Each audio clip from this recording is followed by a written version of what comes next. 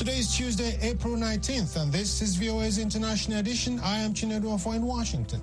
Coming up in the next half hour, Russia claims Western sanctions have failed as it begins Donbass offensive in eastern Ukraine. In a video address, Putin says the economic blitzkrieg strategy hasn't worked, adding the initiators themselves have paid a heavy price. Washington and Seoul agree on strong response to North Korea's recent missile tests. Underline that we have not closed the door on diplomacy with the DPRK. And I once again call on Pyongyang to pursue a diplomatic path with us. And Turkey launches a ground and air cross-border offensive against Kurdish militants in northern Iraq. We'll have these stories and more next on International Edition. Stay tuned. Ukrainian President Volodymyr Zelensky says Russia's offensive to take control of eastern Ukraine is in full swing. He said in a video address Monday, quote, "Now we can already state that the Russian troops have begun the battle for Donbass, for which they have been preparing for a long time," unquote. He said a, quote, "significant part of the entire Russian army is now concentrated on the offensive," unquote. He vowed, quote, "No matter how many Russian troops are driven here, we will fight. We will defend ourselves. We will do it every day," unquote. President Vladimir Putin claims the sanctions policy implemented by Western countries against Russia has failed. Associated Press correspondent Charles de la Desma reports. In a video address, Putin says the economic blitzkrieg strategy hasn't worked, adding the initiators themselves have paid a heavy price, with inflation and unemployment growth and economic dynamics worsening in the US and the European countries.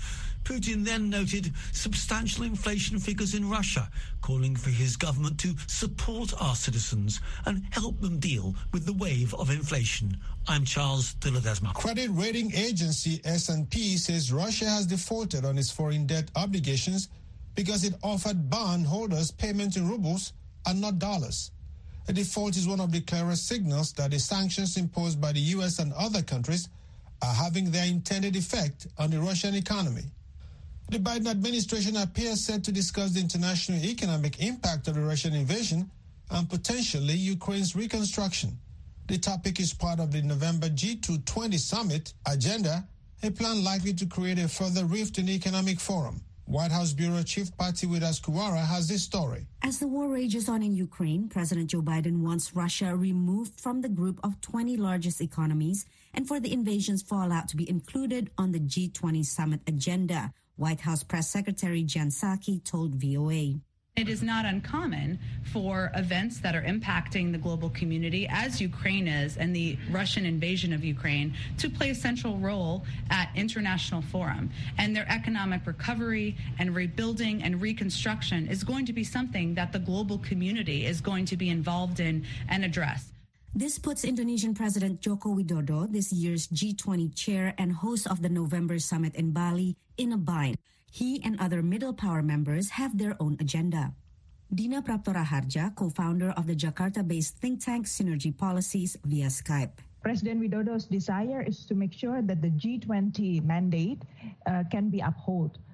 Making sure that as a representative of the emerging economies, the agenda of recovery from pandemic, including the prices of energy, basic prices of goods, can be affordable for all. Following its 2014 annexation of Crimea, Moscow was kicked out of the group of 8 leading industrial nations, now known as the G7.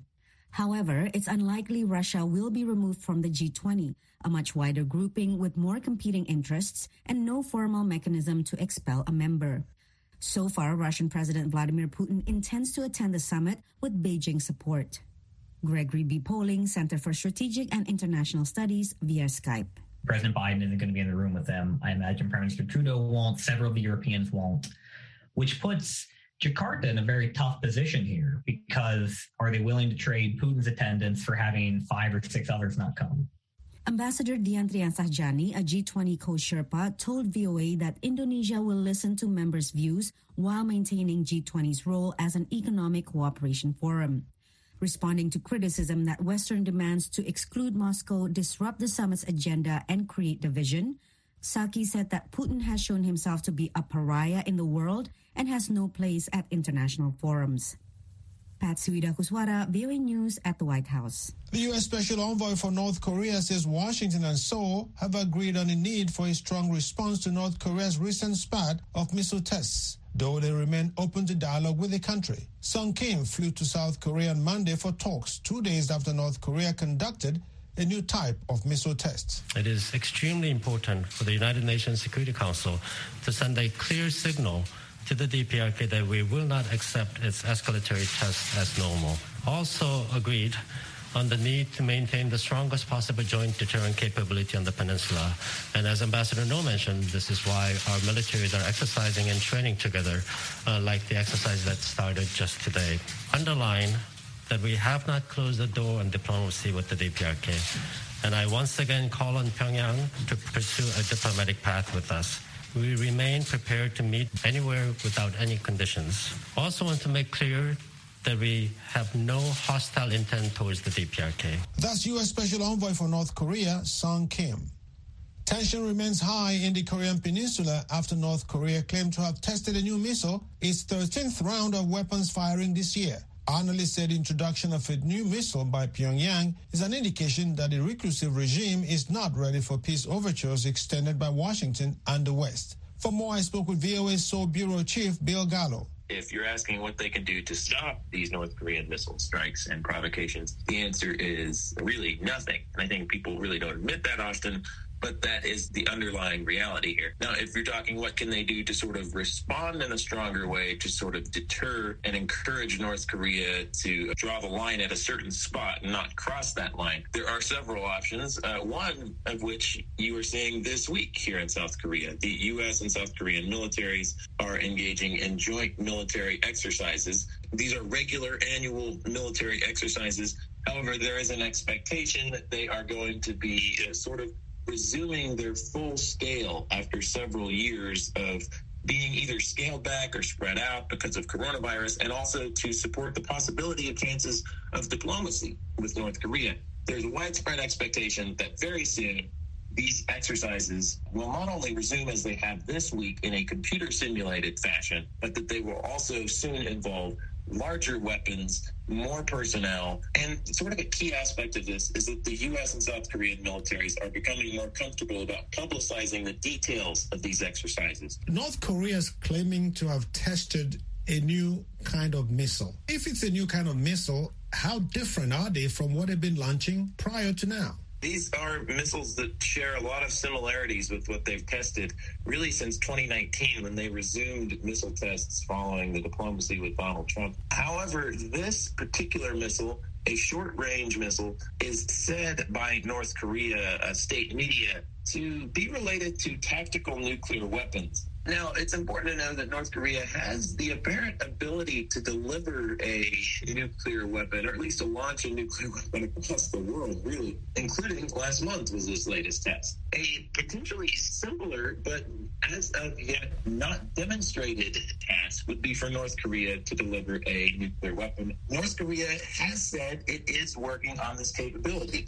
But it would need to not only have a delivery mechanism, meaning some type of missile like the one launched recently, it would also need to make the nuclear weapon small enough in order to fit on a missile like that. What does that do to our efforts to not only denuclearize the Korean Peninsula, but also to tap down the tensions? Definitely countries in the region, primarily South Korea and Japan, are very concerned, and they see these types of weapons, tactical nuclear weapons, and even conventional weapons as well, as sort of being the main threat to them, of course. I mean, whenever the U.S. Gets concerned about an ICBM or something like this, that's completely understandable because there is the potential for North Korea, at least in theory, to hold U.S. cities hostage, that kind of thing, and to make real credible threats with nuclear weapons.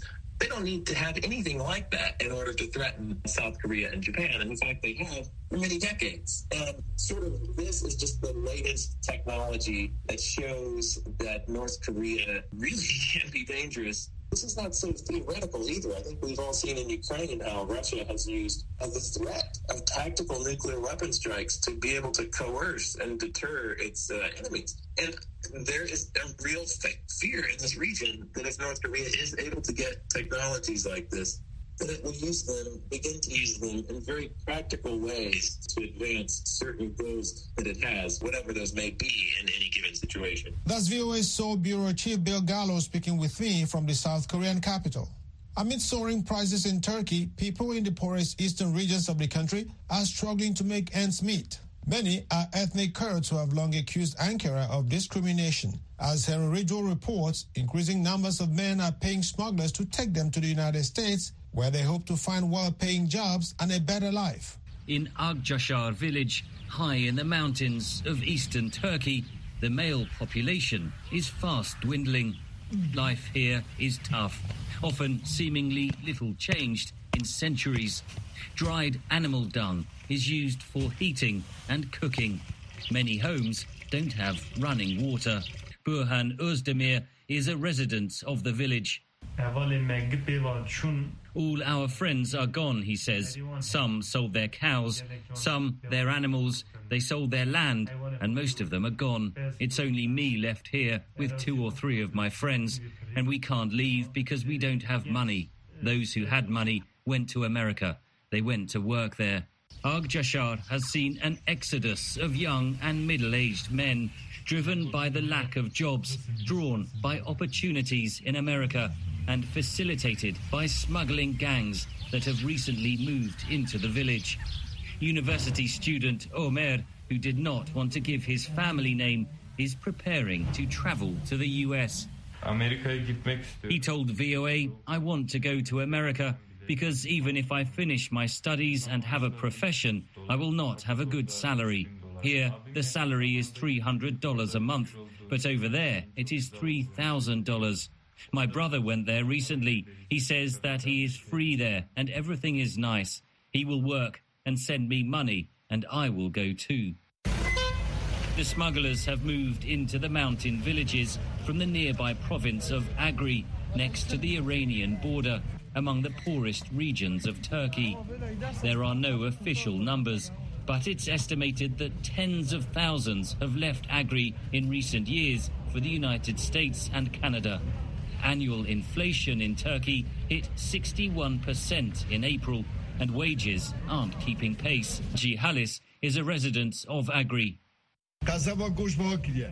He said the butchers have raised the price of meat, bakeries have raised the price of bread. The poor cannot make a living. Locals told VOA smugglers typically charge around $15,000. This buys migrants a bus ticket to Ankara or Istanbul and a flight to Mexico. They cross the border into the United States, where most are detained as they await asylum claims. The Kurdish migrants frequently cite persecution in Turkey. Store owner Ali Chapkar says his brother left for the US 6 months ago. For a better life and more money, he says. Almost all of the young people are gone. From Agri, around 100 or 150 people go every day. People are hungry. It is a journey driven by poverty. The appeal of a new life in North America is growing as daily life gets more difficult by the day. Henry Ridgwell for VOA News.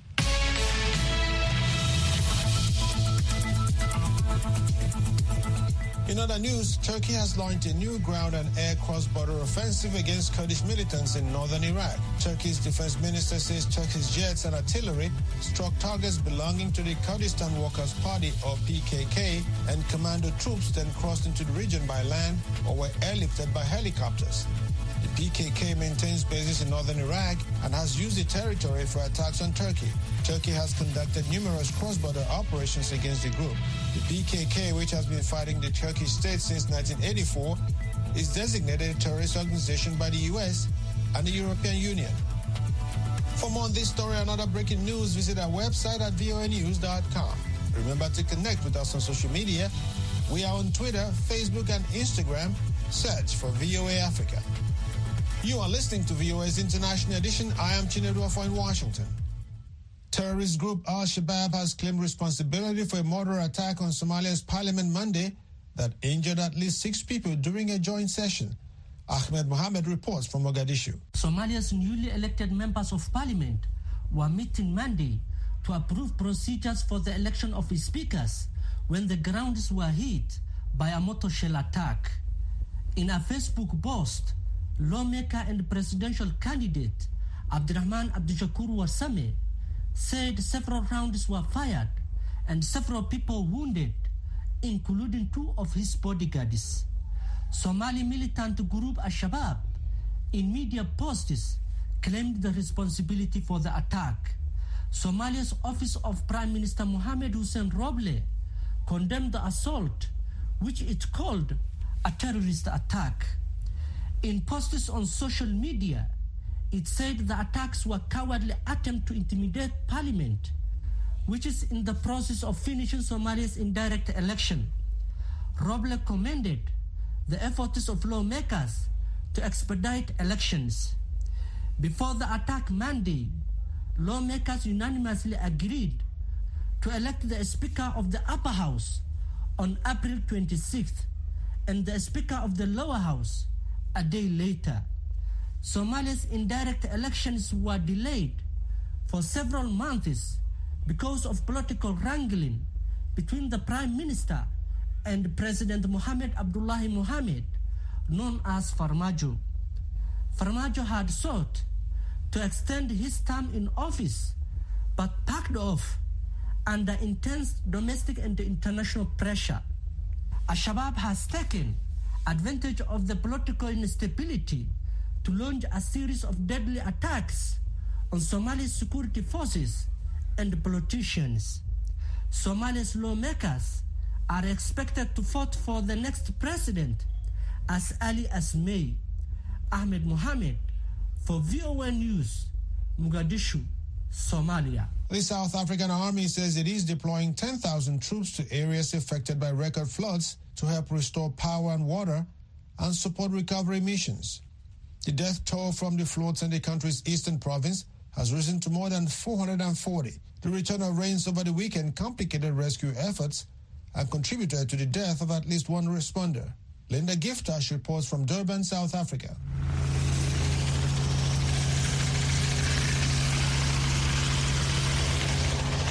Officials say 14 search and rescue teams have been dispatched from Durban's Virginia airport to recover victims of last week's deadly floods.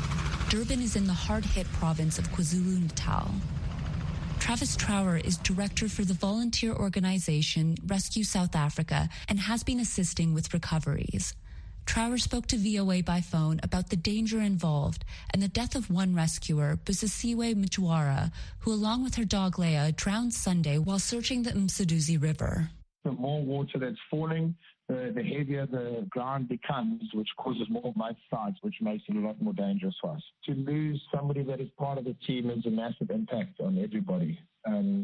We all close to the member, and to know that has happened is definitely sets everyone back and changes the tone of the rescues. Trower, who is also an emergency medical care lecturer at Nelson Mandela University, said despite the weather conditions, rescuers managed to recover 6 bodies Sunday.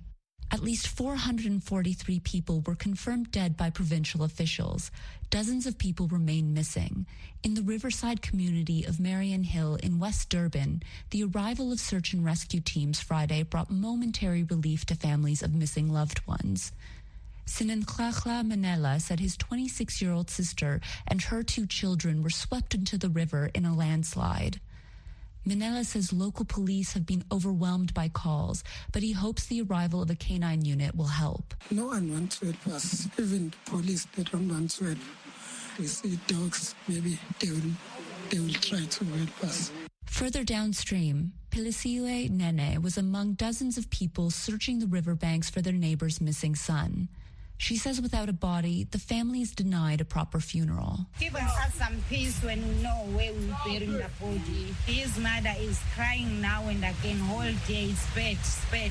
Trower, one of the rescuers, calls the devastation vast and says it's impossible for authorities to be fully prepared for a disaster of this scale. Trower says he has seen the heartbreak in communities and rescuers are doing their best with the resources they have while keeping safety in mind. We really need to do things slowly, and hopefully in time we'll be able to bring everyone back and give these families closure. But I think at the moment it's just patience. It's a very difficult time, and the guys will work. They will work until the job is done. People across the country are coming together to donate funds and resources to the KwaZulu-Natal province. President Cyril Ramaphosa has also canceled plans to go to Saudi Arabia Tuesday so he can focus on the recovery. Linda Giftash for VOA News, Durban, South Africa. This is Science in a Minute. In past editions of Science in a Minute, we've told you about interstellar visitors to our solar system. The first visitor from outside of our solar system was the mysterious Oumuamua, discovered in 2017. 2 years later, it was the first interstellar comet, 21 Borisov. In a recent Twitter tweet, Lieutenant General John Shaw of the U.S. Space Command released a memo that confirms a meteor that crashed into the Pacific Ocean after flying over Papua New Guinea in 2014 was also of interstellar origin. This memo also confirms a 2019 study by Amir Siraj and Abraham Loeb of Harvard University's Department of Astronomy. They propose the possible origin of an object they found in a catalog at NASA's Center for Near-Earth Studies came from the deep interior of a planetary system or star in the thick disk of the Milky Way. I'm VOA's Rick Pantaleo.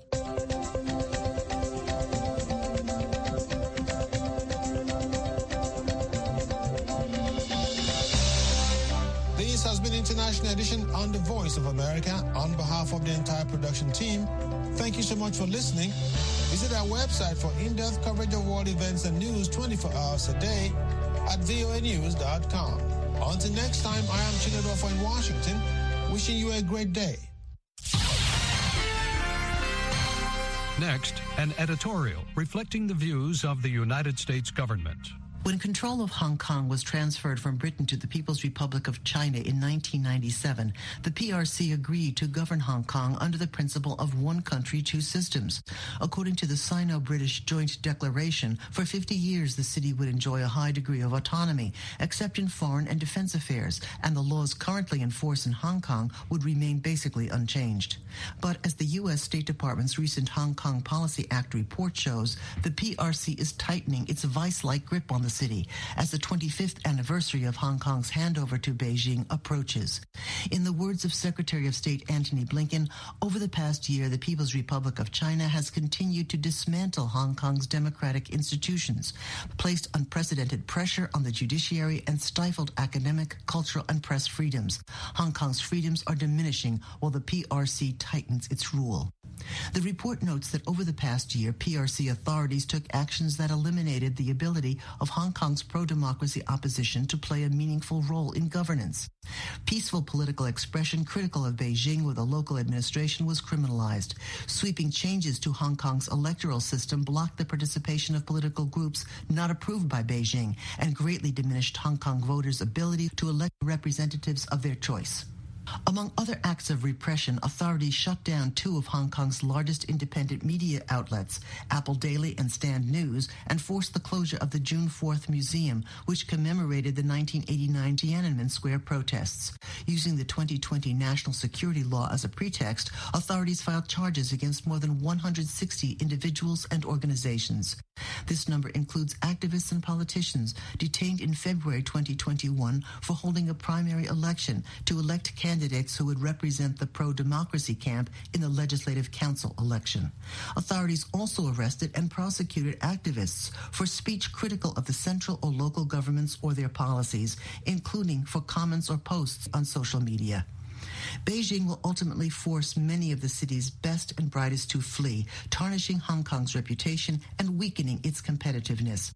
A fully functioning civil society, rule of law, and individual liberties form the bedrock on which vibrant societies grow, declared Secretary Blinken.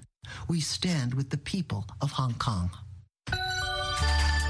That was an editorial reflecting the views of the United States government.